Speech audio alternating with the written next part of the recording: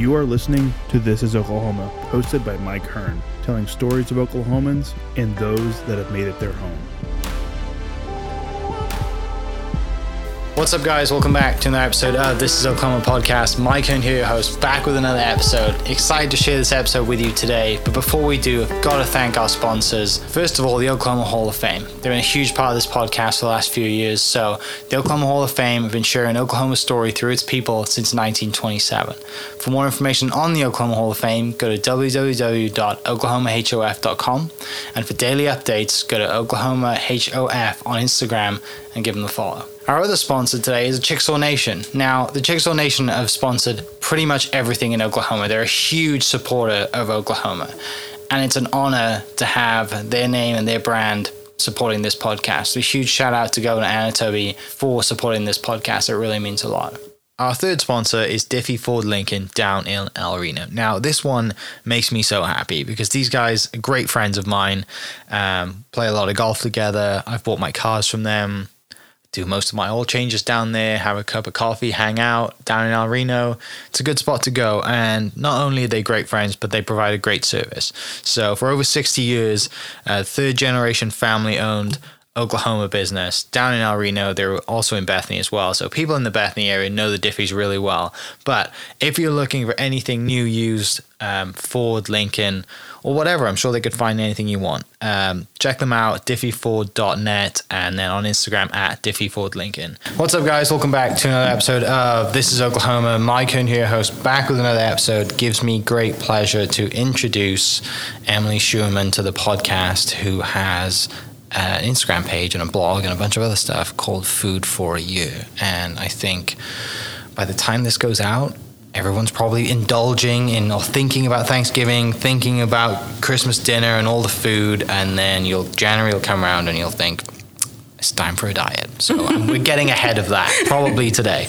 But we are going to talk about cakes and baking and all the good stuff as well, because, everything in moderation is good, in my opinion. So thank you so much for coming down today. Excited to dive into your story and hear about who you are and what you do. So before we dive into the food side of things, tell me a little bit about you. Where'd you grow up and kind of then how did you get into the love of food? Okay. Well, I was born in Norman, Oklahoma, and I attended school in more public schools in South Oklahoma City. I went to Westmore High School, so I haven't traveled far from home. I attended OU, and I got a degree in geosciences and then went on from there and got a master's in mechanical engineering at Southern Methodist University in Dallas and lived there for a little while. And so my entry into food didn't come in a conventional way. And that's one of the things I really like about the opportunities that are presented through food is you can get there in a lot of different ways. First thing is if you like food. That's right. Key. Yeah. You gotta like food. Yeah. But I worked in my field for several years, met my husband, got married, did all those things, became a young mom, and decided to stay home and raise my family. Mm-hmm. And I have 4 children, 3 boys and a girl. In fact, my son just turned 21 this week. Okay. I read that on your Instagram. You've got like 3 birthdays within 24 hours. Yeah. My grandma was born on October 14th, and my mom and my son have the 15th. So October is always a celebratory family month. Yeah. Lots of cake flowing in our homes. But when I was pregnant with my daughter, I was on bed rest for the entire pregnancy. Okay. And about the time during that window of time, which is a long window, 9 months, Pillsbury Bake Off was taking entries for their upcoming contest. Okay. And I was bored enough and had enough free time to write a recipe for something I made for my husband and I for dinner all the time. And lo and behold, it was September 1st. At that time, I was 8.5 months pregnant, and I got a phone call. And that was back when it was super cool to have your caller ID flash across the TV screen. Mm-hmm. There was that little window of time. And why I answered it, I don't know, because it had unknown.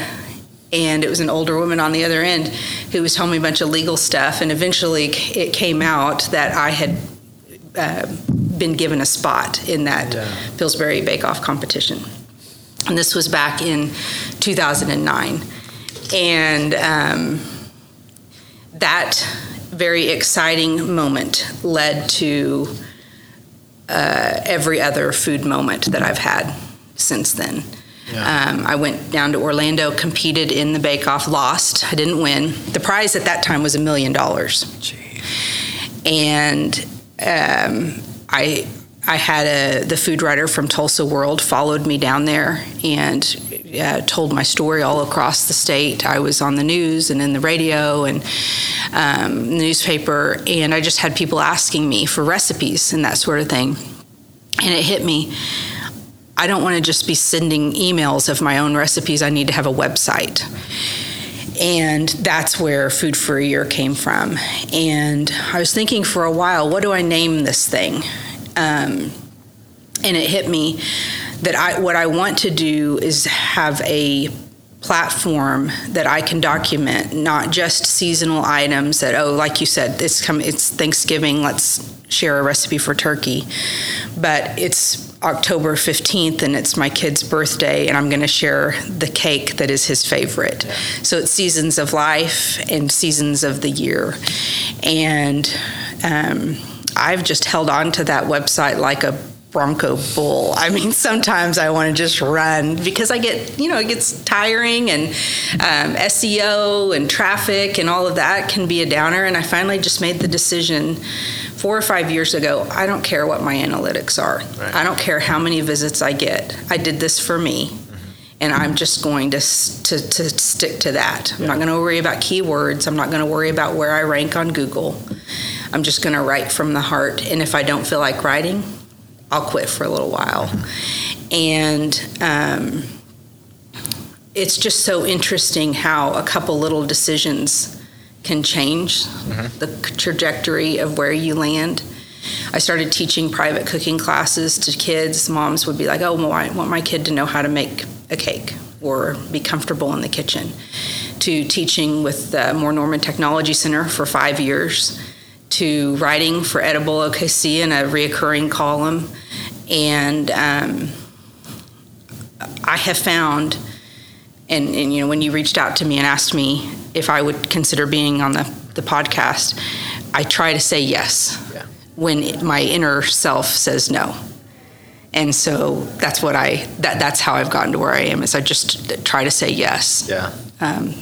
To legal things. Right, yeah, true. So whoever hears this, if it's an illegal offer, I will not say yes to that.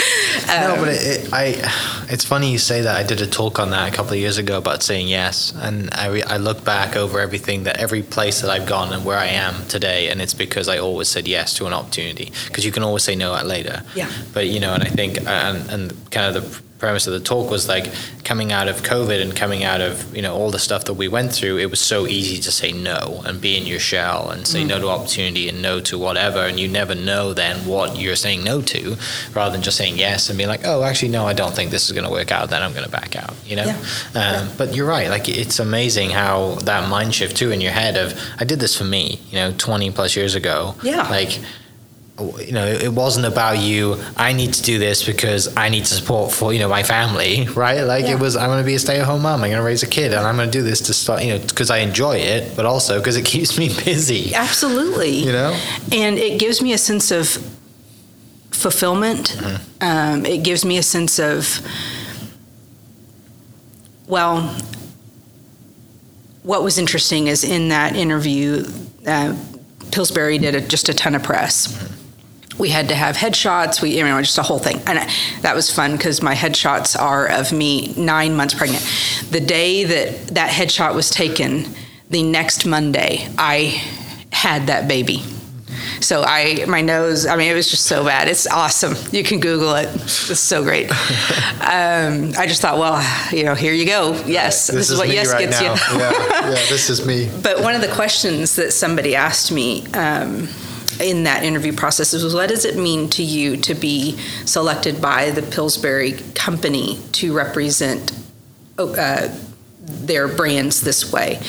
And I said, it still rings true almost 15 years later, is what it means to me is you've given me a sense of validation. I don't know that there's a more basic menial task in everyday life than making meals for your family. And, at that time I had a 7-year-old, a 5-year-old, and a 4-year-old. And a lot of it was, ooh, I don't like this. This is gross. Why do I have to eat it? And what happened with that opportunity to participate in that contest was that those little things matter. They're noticeable and they're actually good. And I just needed to hear that. And I think today a lot more people need to hear that. Yeah. And that's really the heart with which I came into teaching cooking classes, where kids need to hear these things matter. There's room for improvement, and you can shine in this place. You may not be the best math student. You may not know how to score a goal on the soccer field, but you can crack an egg like nobody's business and make people happy with their taste buds. And so that's really the thing that's been the most meaningful to me in this process. And so you're exactly right. I don't have to do this. I get to do it, and I love doing it. Yeah. I like being my own boss. Me too. It's great. And not having a schedule, not having like a 9 to 5, right? Waking up on any day of the week and thinking, you know what? For me, I'm going to go play golf today because the sun's out. Yeah. Or no, I'm going to get some work done because it's raining. Or I'm just going to cook without filming it. I mean, that's for me. True. I'm not going to film this one. I'm not going to record this. I'm just going to cook because it's good and I want to. So I want to go back a little bit. I don't want to miss the fact that you did just say you went to OU for geosciences and then mechanical engineering at SMU. Yes. Where did you think you were going when you were in that period of your life? I thought was I was going to work within the private sector, helping people meet the regulations and codes of the regulatory agencies, the environmental agencies, rather than being somebody who was on enforcement. The enforcement end and finding failure and offering, issuing fines. That I believe people want to do good and right, and I wanted to be somebody who helped them do that within how they managed their mechanical processes, their manufacturing processes, and so I worked in that field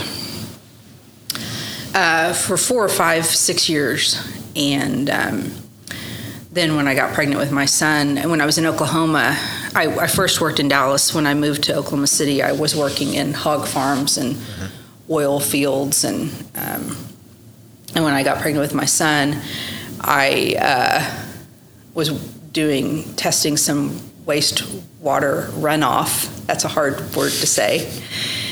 From a hog farm in Laverne in the middle of an ice storm and blizzard.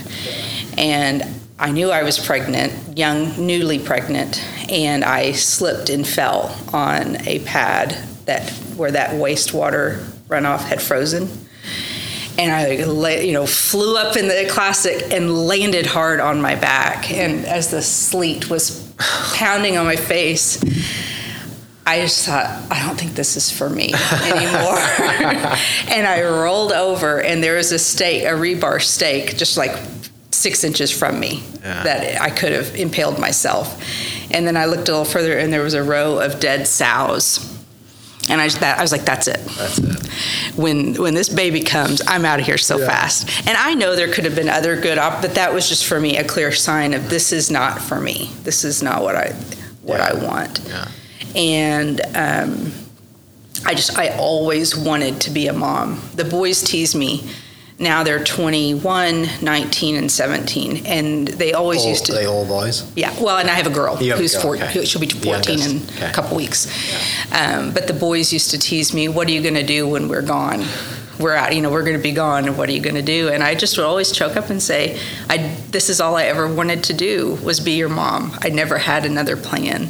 Yeah. And so part of food allowed me to do what I wanted to do most, which was be their mom. Mm-hmm. And I have very much enjoyed it. Yeah, I have. Well, food's so special, right? And I am terrible at cooking, to the point, and I am terrible at cooking because my mum worked at like a factory, and she was the cook, and so she could cook. Yeah. Like, I didn't have to worry about it, right? And I was fortunate that my parents were like, there was always someone home to cook.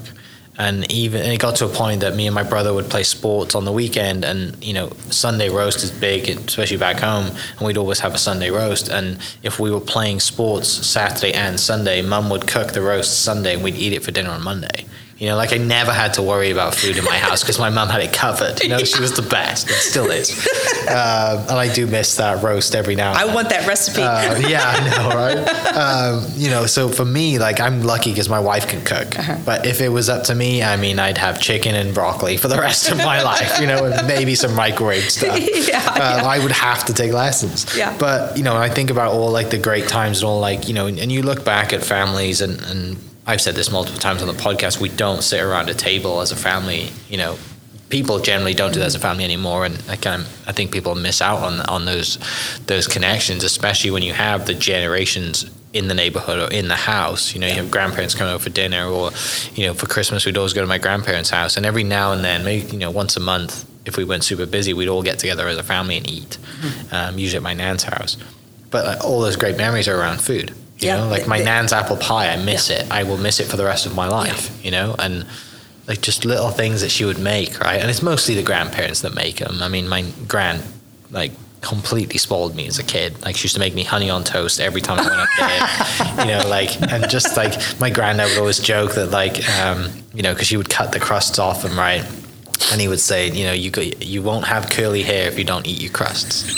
Right, like the stupid. Everyone knows, like, the carrots, right? Don't eat carrots. If you don't eat carrots, you won't be able to see in the dark. I was gonna say, right? Yeah. But like the curly hair thing about the crust, I was like, I don't want curly hair. Just like the silly little thing. Be gone with the crust. Yeah, but it all revolves around food. Yeah, and being a mother or being a supportive person, and just Well, Mike, and the thing is if you were to taste not just any old apple pie, right, or not just any old roast, but if you were to taste the roast that takes your mind straight back to that kitchen table, that's the magic. Yeah. And that's the thing that I think is just so wonderful. Music is another thing that does that. Yeah. But that's what I think is so magnificent about food. Why is food so attractive? Sure, it satisfies in the moment. Sure, it tastes good. Beyond that, it draws me back to a time in memory. My grandma passed a couple years ago. And what did we do on Saturday? We went over to my mom's house and made fudge. That was like where you boil it to a certain temperature, and then you have to let it cool down to a certain, because that honored my grandma. Yeah. So yeah, I love the opportunity to help people either make memories or experience a memory from food. Yeah, because the thing that I will probably never get to, but you have had this, is that you're on the cooking side, right? I'm always on the consuming and like the being around the family part, but it's obviously a different feeling, of just gratitude or whatever it is, being the cook, being able to provide that, and then you go one further and you're teaching people to provide that now, which is super special. It is. It really is. But I'm just like you in that there are recipes that are special in my home that I don't know how to make them. I haven't had the history. They've been made for me. And so that's really the challenge for me, is capturing that and getting that logged into either my website or into a notebook that I have. Yeah. Because I know that there will come a time when all I have is the taste to get me back to the the moment that I'm presently in. Right, because when you look at like your aunts or your uncles or granddads or whoever that was making those recipes, they don't write it down. It's all in their head. Well, and they measure with stuff like, a tin can. Yeah, well, that too. But they're also just like literally like handing. It's all like done by eye, isn't it? Yeah. Like you can't train that. You're like, slow it down. Let me see that one more time. Yeah, and that's the funny part too. Is like you're seeing these things. You're like, how do I like I just want to video the whole thing just so you can like. My dad still talks about a sugar cookie recipe that his grandmother used to make him when he was a little boy, and it was on a wood burning stove, so it's not replicatable in any way. And I spent years, lightheartedly, is this like it? And Dad was always nice to say yes, yes it is. Well, not quite. Never got to it. I was like, okay, that's one for heaven, Dad. Right. There'll be sugar cookies in heaven for you. Yeah, sorry, I've been trying. I just can't figure it out. It's the wood-burning stove. Right. God, that's the thing about food, isn't it? Yeah. It's just like... Technique, timing, ingredients. Yeah. So one of the things I noticed, too, and I noticed this a lot more back home, is that I would have... My nans, both have passed now, but I would have, if I went, and this is super British of me too, if I went to one nan's house and had a cup of tea, it would taste totally different to if I went to my other nan's house and had a cup of tea. And it wasn't, like, they could have made it the same, but it was also the water as well. Yeah. So the water was different, right? And it was like 4 miles apart. Like, it wasn't a big difference. It wasn't a different state. But there's so many different, like, how do you get those tastes back if you don't live in that area as well, right? Right. So, it's all in the details. It really is. What was interesting for me that even warmed me up to food, to have been in the engineering field and in the earth sciences, was how my mom handled me when I was a little girl in the kitchen. And I definitely I did not replicate her technique, but what she did was she would let me do whatever I wanted in the kitchen, and she cleaned up after me. That was like that. If we want to talk about magic, that was the magic stuff. And that I didn't like yard work, so I would. I have one brother, and they were inevitably you have the day where everybody's having to do yard work, pull weeds, trim the shrubs, mow the grass, whatever. I hate that. I still hate that to this day. And so the way I got out of it was I was thinking to myself, I was 8 years old. I remember this vividly. And I thought, well, if I offer to make them dinner, then I won't have to go out and work in the yard. And I said, so hey, can I make dinner? And then, you guys would work out there. When you're done, you'll have food. Because what else? We have no. And so I opened up that orange Betty Crocker cookbook. And I looked all through it and picked the ham and cheese souffle. I mean, an 8-year-old making a ham and cheese souffle. I'd seen Julia Child do it on my black and white TV, and it seemed like no problem. So I always wanted to know, what did that taste like? So I still remember trashing that kitchen so bad. Flour and eggs and eggshells and grated cheese. It was an absolute bomb of a mess. And I got that souffle in the oven, and I opened the oven when time was up, and the souffle fell. And I think that was all that there was for dinner. That's what I'd made. A couple things stand out to me about that. One, they didn't tell me no. Like, why would you make a souffle? Just make, pot roast or whatever it was that we had, or spaghetti. She let me choose, my family let me choose what I wanted to make. And then this brings tears to my eyes to this day, but they sat down and ate it. They ate that fallen souffle and told me it was good. And then my mom, after working out in the yard all afternoon and evening, cleaned up the kitchen by herself. Why do I do what I do? That was a pivotal moment in my life.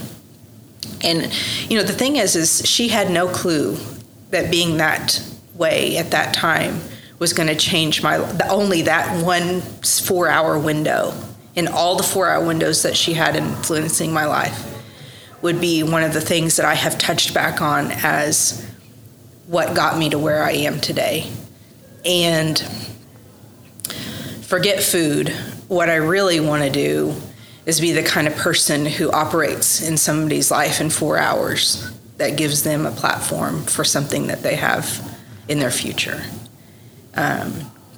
And so that's a voice in my cooking classes, in the heart of my writing, that you can. You mentioned, if you want to touch back on something, I want to touch back on you talking about the importance of eating around the dinner table. Yeah. That was one of the things that influenced me documenting these recipes, because if you were to look through a lot of my stuff, it's extremely basic. It's very easy. It's not a lot of showy, braggy, new techniques. I'm not a gastrophysicist in the kitchen. If that's a word, I don't know. What I am is somebody who wants to say, hey, you can do what I'm doing, and it will make a difference in your life. A priority we have still, even with most of the kids gone, is to eat dinner at the dinner table. I think that's where life happens and where people can check in and make sure each other's okay.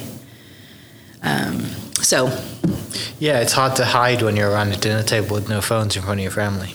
Yeah. Right? Like, it's very obvious if someone is unhappy or upset, with the 6-8 people around a dinner table, because you're all sat there talking and someone's being quiet, right? And food smooths the edges. It gives you an opportunity to kind of nestle in to having to talk about something hard. And sure has that's at least how it's worked for me. Yeah, and then you look back at that 4-hour window, right? And if you'd had a bad experience, then maybe you'd never be where we are today, right? If I don't think we would. Like, oh, why'd you start yelling at you? And you clean it up. I was out here. I mean, I can, and I probably have lost some 4-hour windows myself. Right. Well, it's a very hard skill to do that, to have patience, to teach, to see the longer picture there, right? Because if your mum's walking in, or anyone walks in from doing yard work for all day and sees the kitchen's a mess, they're going to lose their mind. Like anyone knows. You go open a cookbook and make your own souffle, and what the kitchen looked like was better than what the kitchen looked like for me. It was an 8-year-old making a souffle. It's such a good moment, though. There's so many lessons from that moment. Yeah. Right? Yeah. Not just about food. No, and that was consistent. She was consistently that way. So, did you always want to have a teaching element to this then? That was one of those things that I said yes to. Yeah. It didn't occur to me. The reality is my inner voice. Do you have an inner voice, Mike? Yeah, I do. I play golf. I have one on each shoulder. Okay. Yeah. I just want to make sure that me admitting I have an inner voice isn't going to get me into, admitted into a program. It tells me I have nothing to offer. I am not, anyone could do what I'm doing, and I need to just sit down and be quiet. That's a general, it's not a quote, but that's the feeling that I have inside. And so how did I get to teaching people was because I just challenged myself to tell that voice to shut up and to say yes more. And I will say, for as much as I joke about, I don't know how many 4-hour opportunities I've offered people teaching, my intention was to send that same experience that I had in, 1984 to the next person. I had one girl who, her mom sent her to me, and most of the time it ended up being private. People would cancel or no one else would sign up for a class, but I just had determined I didn't care how much money was coming in for that this is where I was meant to be at this moment with this person, and it had value. This one little girl came in, and I'm sure she was around 7th grade or so, and couldn't make eye contact, really couldn't have a conversation at all. And over the course of that semester, she came in once a week, and by the end of it, it was it was my most enjoyable hour or 2 of the week. And she left smiling, and it hit me. That was the moment that hit me. She'll never be, I don't know for sure, this could be totally wrong, but she may never be the person who is the star of a sport or a prodigy with the piano. She may not be getting a scholarship for math, but she was just told by somebody that she's good and can do something hard. And it really transformed her countenance in that semester. It was amazing. And that's what I love about food. You can come with nothing and knowing nothing and become excellent at something. And my goal is to offer that opportunity to people. Do you only kind of focus that on the kids? Is that where you see most impact? The kids come in with less "I can't" attitude and more curiosity. I taught adults through More Norman Technology for 5 years, and there's definitely a different attitude, but just as much excitement. But I think there's a greater impact on the kid. I do. Yeah, I agree. I think that there's just the perspective of being a mom. I would tell my kids when to eat, when to sleep, what to wear most of the time. I was the one who took them to get a haircut. I took them to the dentist. I told them what to brush their teeth with. There was very little that they had an opportunity to express themselves for, and food is one of those things that you can, both in what you make in the kitchen and what you eat. And I think that's why I loved teaching kids in that way. It was a place where they could feel like they were in control when so much else they can't have any influence over. They can have influence in the kitchen. Yeah. Tell me about then the writing and blogging side of it, because I assume that's where the adults pay attention and get more info from you that way. So writing, I've always liked creative writing. Okay. I mean, I remember in high school enjoying putting emotion in words. And I kind of hit a little narrow window of time where blogging was noticeable. Now, I mean, there's so many different platforms that I think the blog is, an ancient, archaic thing, like to even actually still be running it. Right. And I have no advertisements on my blog. I mean, you never find a blog that has, but like I said, I'm not there for that. Yeah. So the interesting thing that happened, really, Instagram was the thing that kind of helped connect me out into the world. Okay. Several years ago, Edible OKC found me through an article that I had written on my website. And, one thing led to the next, and somebody asked me to write and paid me for it, and that's kind of what I just said yes. Yeah. It's really almost embarrassing how what's the word I'm looking for? How ambivalent I was toward that. Like, I was not pursuing being paid to do anything. My first paid article actually was when 12 or so years ago, we'd built a house in Norman. I wanted to have a copper sink in that kitchen. My builder just was saying, you're going to regret that. And that was all I needed to have that copper sink. Yeah. And then I had a bunch of friends just saying, well, how's that copper sink working for you? And it was actually working pretty good. And so I wrote a blog post about it, and the owner of that company found me and privately messaged me and asked if he could buy that article on my website. I said yes. Yeah. And I worked for him. In fact, I just talked to him this week, and that's been, that has been 13 years. Wow. It's amazing how that works, right? And how amazing the internet is, and how we can find, and just by not worrying about what anyone else thinks, but by writing what you want, and writing your feelings, and writing your thoughts, and literally, because a lot of people write something down and they don't post it because they're worried about what their sister or their friends are going to think about it. Like, who cares? Yeah. In the grand scheme of things, 10 people might even read it. Doesn't matter.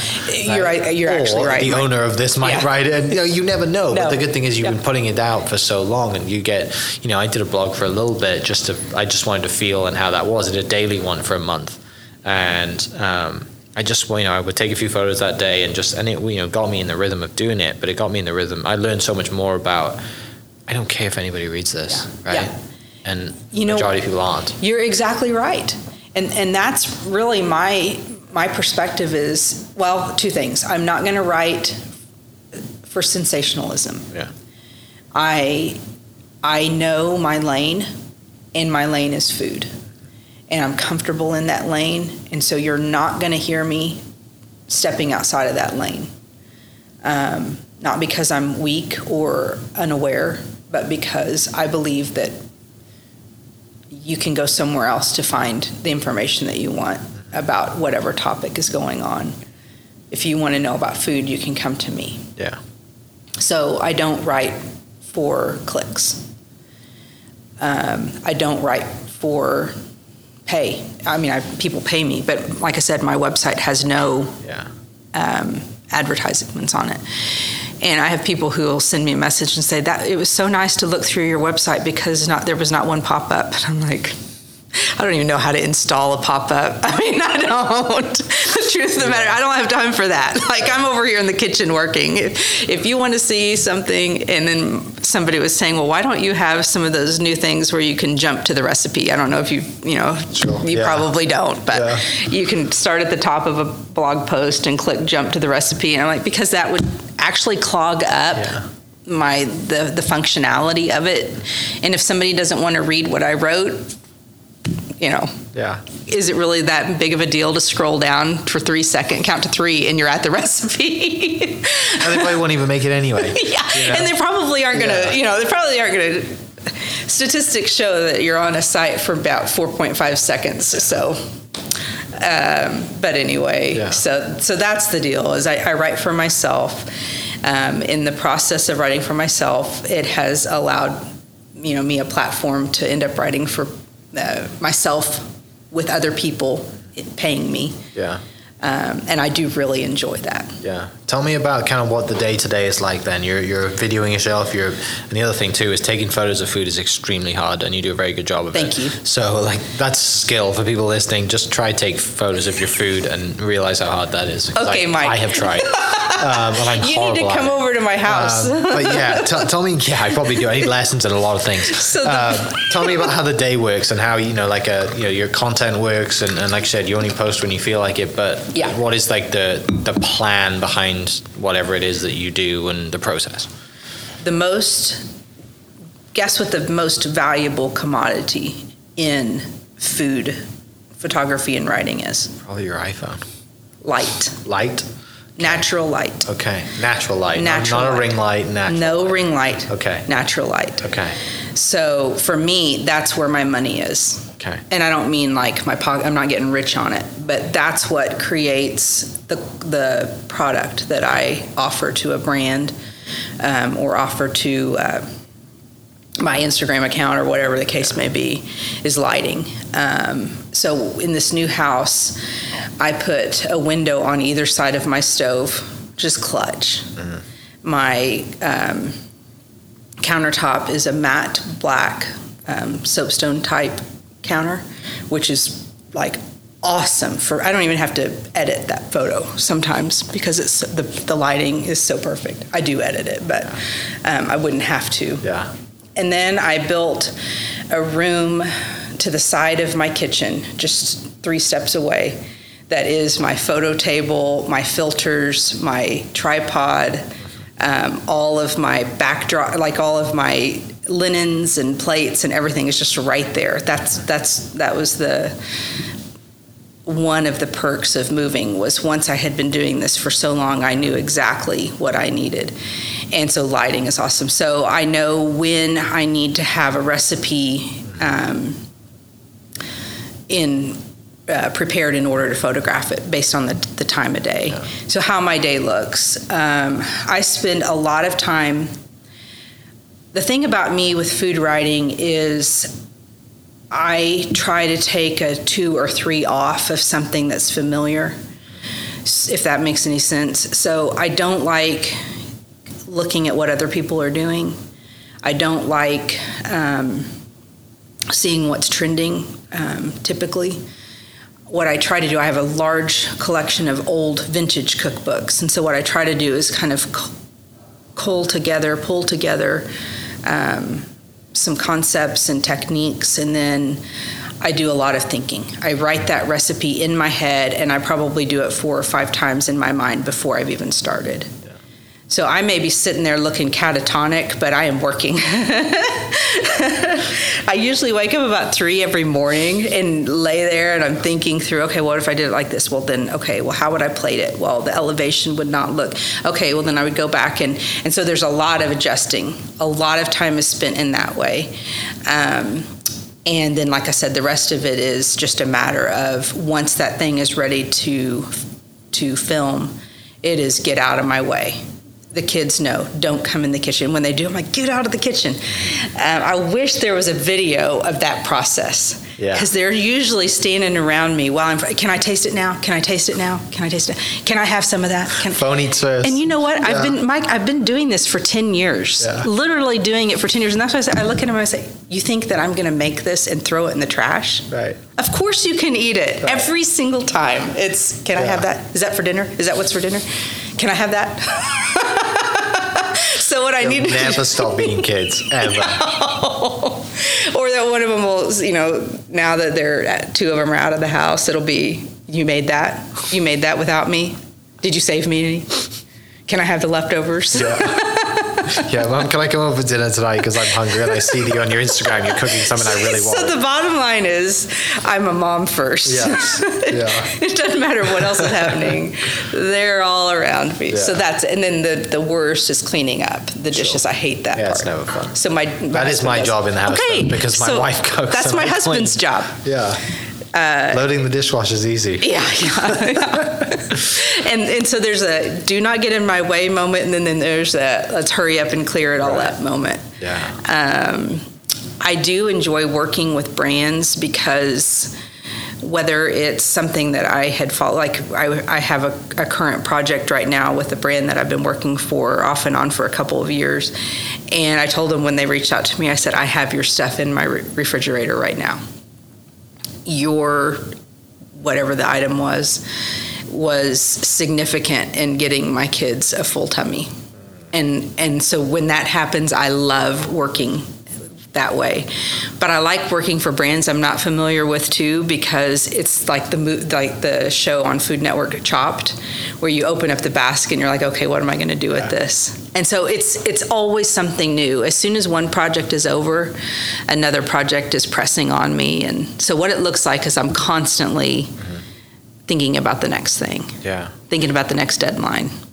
That's fun though. It's fun. Keeps you moving. It definitely does. Yeah. That is exciting, and like you said, it's like it's the kind of food equivalent of opening up a Lego box and thinking, what am I going to make? Absolutely. Right? Like I got to make something, and this is what I have to make something, which is well. And you walking onto a golf course, and you're looking at from hole 3 to hole 4, the wind is doing this, but the slope is doing that, and the million variables. Yeah, which keeps it exciting, which I love. Yeah. Finishing up, tell me about your favorite spots to eat in Edmond, downtown, Oklahoma City, wherever it's at, because it's no secret that Oklahoma City's food scene has gotten extremely better since the Spaghetti Warehouse days of Bricktown. Oh, hasn't it? Yeah. And so as someone from just the love of cooking and home cooked, what do you appreciate? And you obviously you have an eye for it, so you see things differently to myself and others who don't cook as much.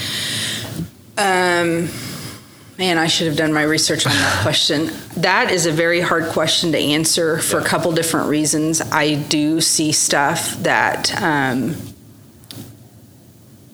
I would like to not see, or not focus on, I guess is a better way of saying notice. I see things I would wish I didn't notice is a good way. Actually, one of the portions of the column that I do for Edible OKC is going in and working with a chef. That's been really, really fun. I just finished a collaboration with Ma Dur in Oklahoma City. Still need to go there. You've got amazing, to go there. Yeah. So Chef Jeff taught me how to make rice noodles. Okay. It was an awesome day in the kitchen with him. And he taught me how to make his grandmother's chicken noodle soup. Oh, that's so special. Which is served at his restaurant on Saturdays. And that's not a plug. I'm just saying it happens Saturdays? to be. Just Saturdays. It's called Saturday Chicken Noodle Soup. Okay. And it's served until it runs out. And it always runs out. Yeah. And he taught me how to make that. And so I've been practicing that technique and practicing, He didn't use carrot, celery, and parsley. He used the Laotian kind of trinity of lemongrass and ginger and green onions and achar. But anyway, I've been practicing that technique myself. But so Madura is one of them. Okay. And what I love about that is it's familiar and not all at the same time.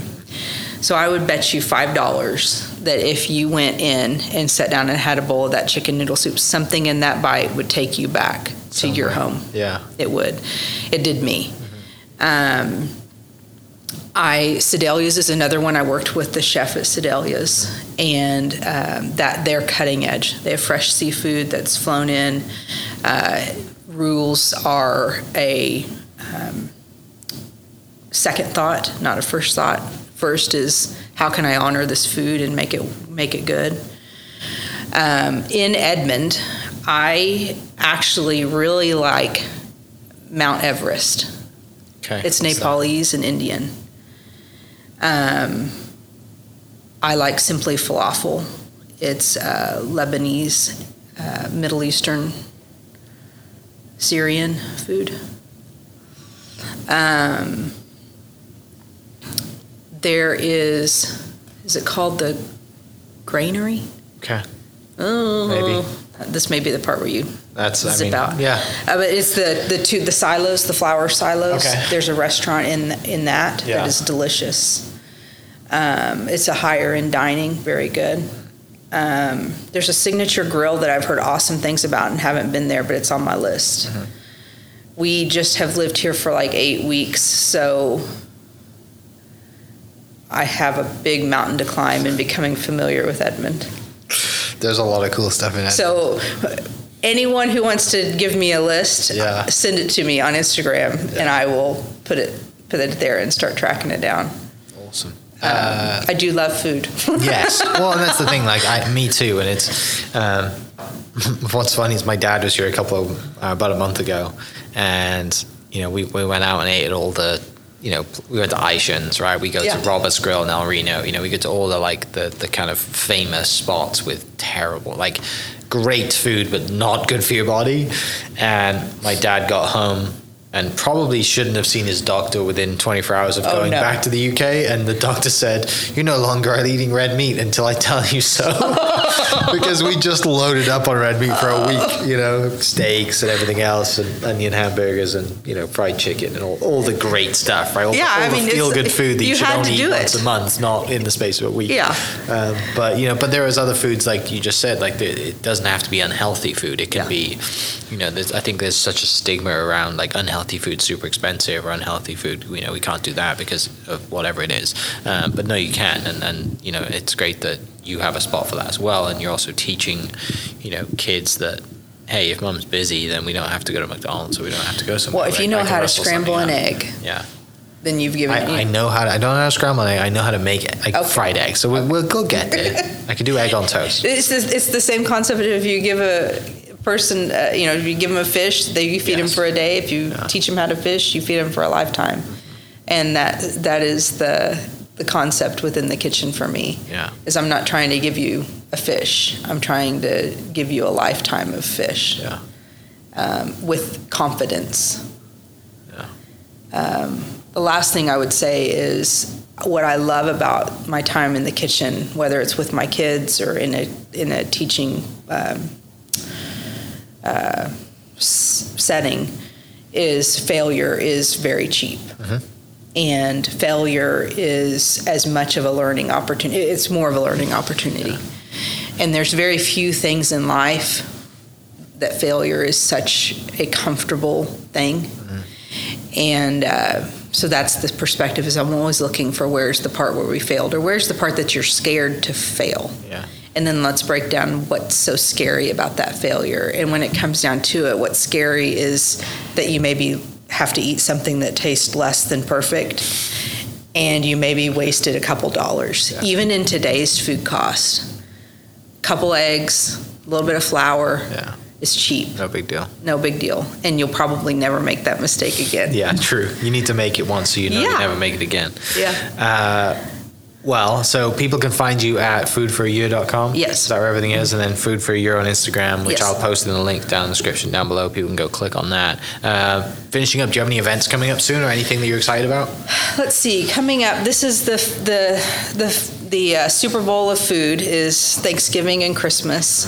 I have a couple of projects I'm working on with a few brands. I have a couple friends in Norman that I do some one-offs where I make some of the stuff that I write about and then sell it. So I've got a Reclaim Warehouse event middle of November in Moore, Oklahoma, and then the Farm Girl Fair. I don't know if you've ever heard of that, but it's a big event in Norman where a bunch of women, it used to be women makers, but now it's local makers of all sorts, come and bring their wares, whether it's food or art or whatever. And they have a holiday event coming up in the Small Business Weekend. So that I'll be at last that. Saturday of November. Yeah, like the day after Black Friday. Yeah. Mm-hmm. Awesome. Well, Emily, thank you so much. It's been an absolute blast. Well, thank you. I'm now hungry. Well, good. I hope everyone else listening is I've too. done my job. You've done your job, yeah. God, I'm going to have to go to Marder soon.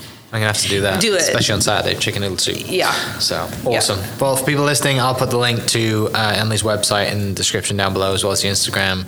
And reach out. You'll learn some things. And even if you want to take better photos, natural light is the way to go. Yeah. So, thanks so much. We'll catch you next episode. Okay. Cheers. Hope you guys enjoyed that great episode. Thank you so much for listening. As always, huge shout out to our sponsors, the Oklahoma Hall of Fame, sharing Oklahoma story through its people since 1927. For more information on the Oklahoma Hall of Fame, go to www.oklahomahof.com and follow them on Instagram for daily updates at oklahomahof. Our other sponsor, the Chickasaw Nation, amazing sponsor. They do amazing things for the state, and they're always sponsoring something in Oklahoma. They're a huge supporter of Oklahoma, and without their support, we wouldn't be able to do what we do. And our third sponsor is Diffie Ford Lincoln down in El Reno. Now, this one makes me so happy because these guys are great friends of mine, play a lot of golf together. I've bought my cars from them, do most of my oil changes down there, have a cup of coffee, hang out down in El Reno. It's a good spot to go. And not only are they great friends, but they provide a great service. So for over 60 years, third generation family owned Oklahoma business down in El Reno. They're also in Bethany as well, so people in the Bethany area know the Diffies really well. But if you're looking for anything new, used, Ford, Lincoln, or whatever, I'm sure they could find anything you want. Check them out, diffieford.net, and then on Instagram at diffiefordlincoln. Thank you for listening. We are inspired by those around us and hope that you are too. Make sure you subscribe to this podcast on your favorite podcast platform and leave us a review so we can keep telling your stories. For more great Oklahoma content, follow This Is Oklahoma on Facebook and Instagram.